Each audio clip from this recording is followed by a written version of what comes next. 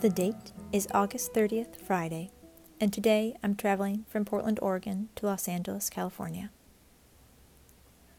In honor of Labor Day on Monday, today we're taking a look at how we got Labor Day.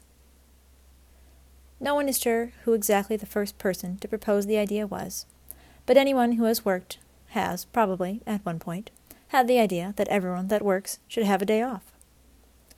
The first recorded group to hold a specifically Labor Day picnic in honor of all of their workers was the Central Labor Union in New York City. They chose Tuesday, September 5th, in both 1882 and 1883. As the idea and practice spread among labor unions, the holiday was celebrated in increasing numbers in towns and cities. By 1887, Oregon was the first state to pass the holiday into law, with the majority of states having adopted similar laws on their own by 1894. That same year, Congress passed Labor Day into law, declaring it a national holiday. And today is the birthday of Mary Wollstonecraft Godwin Shelley, English writer. Mary was born in 1797, 20 minutes after 11 at night, according to her father's journal.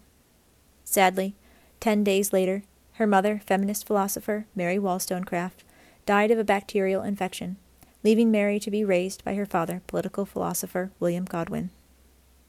Godwin was devoted to his daughter's education. He gave her full access to his extensive library and often took her siblings, and step-siblings out on field trips. He encouraged Mary to read her late mother's work, particularly A Vindication of the Rights of Woman.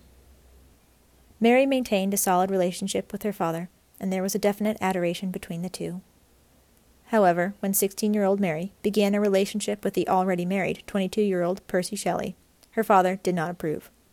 When Mary and the still married Percy ran off together and eloped, Mary's father essentially disowned her. Mary and Shelley lived together for the next 2 years and encouraged each other's writing. Though Shelley was often unfaithful to Mary, she stuck with him, claiming to believe in the concept of free love, though she did not practice it herself until later in life.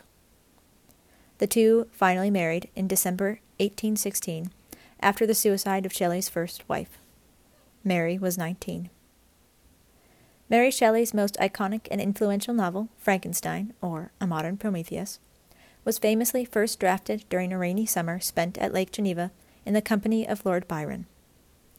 It was during one of the rainy stretches that Lord Byron suggested the party each come up with a ghost story.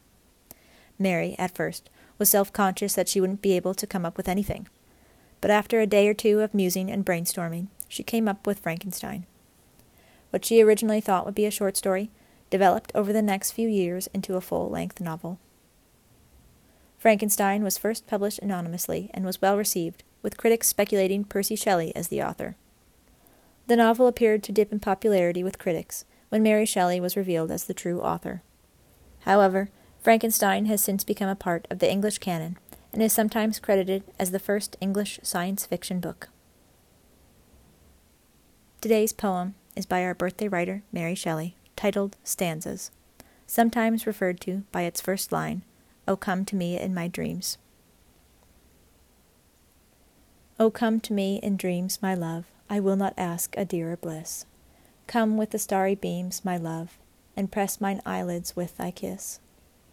'Twas thus, as ancient fables tell, love visited a Grecian maid, till she disturbed the sacred spell, and woke to find her hopes betrayed. But gentle sleep shall veil my sight, and Psyche's lamp shall darkling be, when in the visions of the night thou dost renew thy vows to me. Then come to me in dreams, my love, I will not ask a dearer bliss. Come with the starry beams, my love, and press mine eyelids with thy kiss.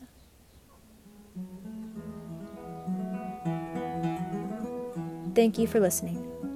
I'm your host, Virginia Combs, wishing you a good morning, a better day, and a lovely holiday weekend.